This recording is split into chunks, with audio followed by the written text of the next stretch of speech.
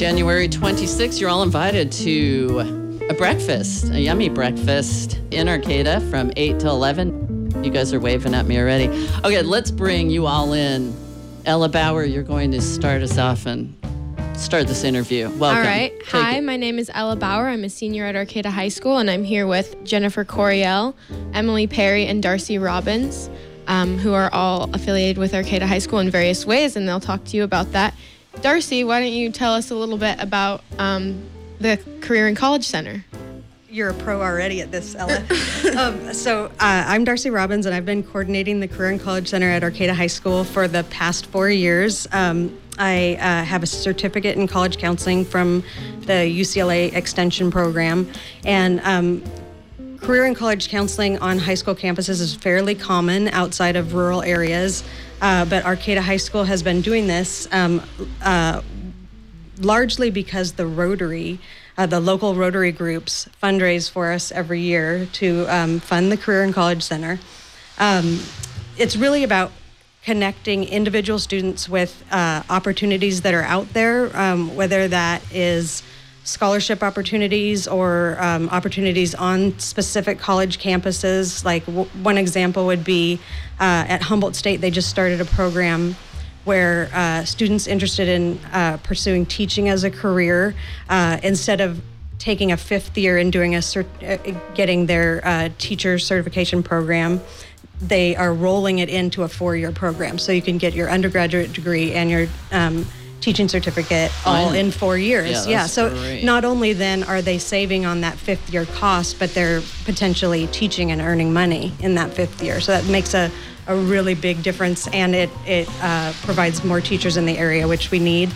One of our students recently committed to play soccer at Redlands College, and there's this program through that campus where she can go there for 3 years, study engineering, and then potentially move on to Columbia and graduate with an engineering degree from Columbia, because those two schools have a relationship. So there's all kinds of things out there. Ella will likely talk about summer programs a little bit later, and that's something that I'm doing with the juniors right now. But there are so many summer programs out there, and it's helpful to have, for the students to have somebody to navigate those and so this programs is not with. a class, it's just a place you can go to and drop in at lunch. Tell us who you are and how you found out about the Career and College Center at Arcata High. Yeah, my name is Emily Perry, and I started going to the Career and College Center my freshman year of high school, so about 4 years ago. And I went there to find a job, just try to explore options so I could support myself. And they help you with resumes and all sorts of things like that? How amazing. Darcy helped me build a very strong resume that, catches people's attention, shows them that I'm a very inspirational person, and I can work really well. Wow. So, And who is that guy behind you? his name is Matthew Manis. And what grade is he in? He's also a senior. And does he go to the Career Center also? Yes, he came has. along? Emily brought him. Yeah. Emily. And so, Emily, will you tell us who Jennifer Coriel is? Jennifer Coriel is an Arcata High School teacher for history, and she also runs the leadership class. Ooh. And she's also running the Rotary Club. You ask her to say something about whatever she would like to say? Yeah, and how does the Rotary Club gather people and help out the community? Well, and that's one of the reasons why this Career and College Center Pancake Breakfast fundraiser is so important, because I see the amazing things that it's doing for students. Being a teacher at Arcata High, and I'm also a Sunrise Rotary member, and it's one of my most just favorite things that Arcata Sunrise Rotary and Noon Club helps with it too, with the contributions back to the community. The students that the Career and College Center, they benefit from this in so many ways. It's really an incredible service that we have. We are so lucky to have Darcy and this, but we need sponsorships.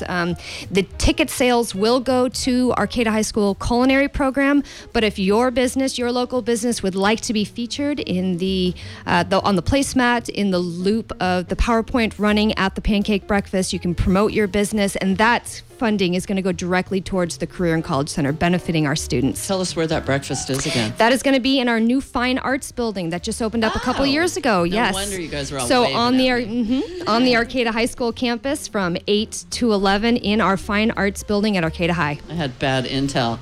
So you can park right there in the Arcata parking lot. Yep. Fantastic. And Ella, tell us something else. I guess I'll tell you about how I came to the Career and College Center. I would love to know that. I heard from older students and teachers that they were really helpful in preparing you for college and finding summer programs and internships. So I went to talk to Darcy about all my future plans. She helped me, in this year, she helped me create my essays for college, pick which colleges I felt like fit me the best, and what colleges were in my reach or out of my reach, and present myself in the best light, and she does that for a lot of students. I also attended a lot of panels that the Career and College Center puts on for different jobs in various fields, and admissions tips, and all sorts of other interesting things where they bring people from the community to talk to students about the future and the different careers that are available out there. And speaking of the future, January 26th, what time is this breakfast? It is from 8 a.m. to 11. Where? At the Arcata High School Fine Arts Building, and my band is actually going to be playing at it. Arcata High has a program called Arcata Arts Institute, and I'm in it for music, and we have a band. It'll be all original music, and so come see us and support the Career and College Center and the culinary program. And in our last minute, I want you to say something else. Darcy's helped me find my way to working full-time while being being a high school student that also attends work experience through CR. So as I graduate, I will be working full-time, so 40 hours a week at McDonald's as a manager. And Congratulations. I take 2 periods of work experience, so by the time I graduate, I will have 12 college credits under my belt. Wow. A little story about McDonald's is that I started there when I was 16, and in 3 months I was noticed and told I was going to be promoted. Another 3 months I got transferred stores, and then I became a manager, and I've been a manager for the past year. Fantastic. So good to have your future right out there in front of you. In our last minute, please tell me who you are again, and I really appreciate you coming up. And you guys all did really good on the spot with how we ran this interview. Darcy, tell us who you are, and thank you for joining us today. So my name's Darcy Robbins, and I run the Career and College Center at Arcata High School, and I just really want to reiterate how much I appreciate the support of the local Rotary groups. And Darcy, when the kids come in, they run into you right away, and then do you have help in there? Or? They do, and yes, I am also open to community members volunteering in the Career and College Center. Oh, it's so fun. really yeah, cool. And I got to know both of these ladies as freshmen, and it's such an honor to watch you guys grow up. Darcy Robbins, thank you. Tell me who you are. My name is Emily Perry. And did you figure out where you're going to go to college? Do you know? I want to go to CR and then transfer to HSU. And to be a teacher. Yes. Thank you for joining us today. Tell us who you are. My name is Ella Bauer. Do you know where you're going to go to college? Nope. I just finished my applications last week. Woohoo! It was a long process. Somewhere on the East Coast, hopefully, we'll see. Wow. And have you had Jennifer as a teacher? I have. I had her for AP She Euro seems like a great. and newspaper. Okay. It's a great time. Tell us who you are, Jennifer. I'm Jennifer Coriel, and I just want to remind everybody that you can go to our website to make a donation for the Career and College Center, and your business will be promoted, and tickets are available at the door. For the breakfast on January 26th from 8 until 11, Pancake Breakfast. Nice. All right, you guys. And what's his name back there? Matthew Manis. Yeah. Thanks for coming in, too. Thanks for listening, and good job. Let's have a round of applause for all of you guys. Come on to my house, I'm gonna give you candy.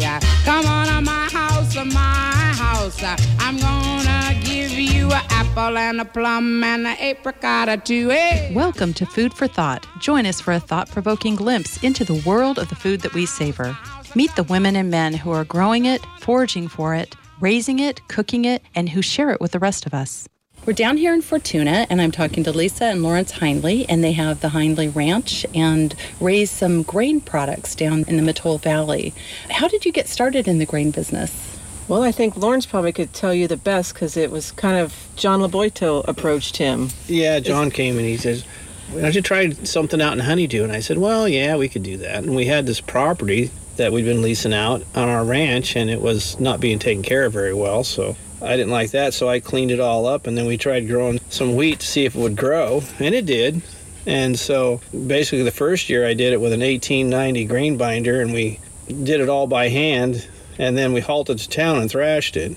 How much acreage did you have in wheat? Because you usually think of grains as being something that's grown with these huge combines in the Midwest. How much acreage did you have? Well, the first year we only had about 3 acres. Uh-huh. And we had this dinosaur thing pulled by horses that we used to harvest it, And then Lisa and I are out there in 90-degree weather pitching all this stuff onto a trailer to haul it to town. And we had it as high as we could get it, and it was quite the adventure.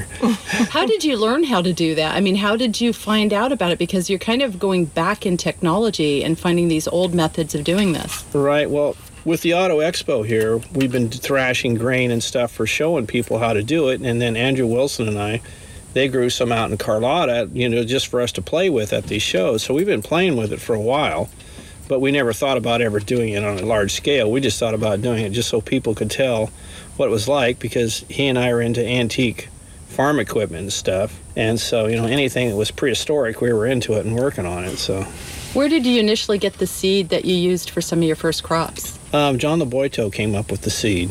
And it was Sonora. It was Sonora. It's still probably the closest one to my heart. Yeah. It's like my favorite grain, but we choose not to grow it anymore because the deer like it so well. It doesn't have the protective little wisp that you see, like the traditional wheat has a little wisp coming off of it. Uh-huh. It will keep the deer from eating it because it pokes them in the nose. Sonora doesn't have that. So they could come in 2 weeks' time and totally decimate a field. Yeah. So it's my favorite grain. I love to cook with it. Some of my best recipes have come from Sonora, but we just don't grow it anymore because we're not out there 24/7 to watch over the crop. Yeah. What varieties do you grow now, and what are kind of your favorite properties about them? Well, we grow Hollis, and we have Glee this year, which is a hard red that we're trying. And then we have Foisey, which is a soft white that we grow. And that seems to be a real favorite. Yeah. We really grow a lot of the Foisey. It's a good soft white. It's great for cookies and zucchini breads and your quick breads. And This is stuff. more tender flour for pastries and things like that. The soft Yeah. whites. Exactly. Works good And for you'll that. just not find Beck's Bakery with a lot of her pastries and stuff that she makes for farmers markets on Saturday. She'll be using that flour, that grain for her pastries. And then the hard white wheat or hard wheat that you use, that you're growing, what sorts of products is that used in? That's used for breads, raised breads. It's not as heavy. When you plant, what time of year do you plant? Oh, right around Easter. Oh, Right around okay. Easter time. Usually March or so. But he's usually gone in the late fall, and now with the weather the way it's been early in the year, and he turns the ground over and tries to, I don't know what you Just would let call it set, and Let we it let set. it turn it over and let all the grasses and everything that was there rot down, and that'll give us something for the plant to feed on. So that's kind of how you maintain the soil fertility there. Do you rotate any alfalfa in or do anything like that? No, alfalfa doesn't work because that's a second crop and we don't have irrigation. Oh, I okay. tried that. That was a waste of $1,000. Okay. And so the ground out there is real acidic because it rains so much. We had it tested on one field we did. It was 4.5, which is the worst I'd seen. And so we add lime to it. So it takes about 1.5 tons to 2 tons of lime per acre to bring it up. So the acidity's not so bad. So 7 is perfect. Okay. And then when we plant, we use organic chicken manure.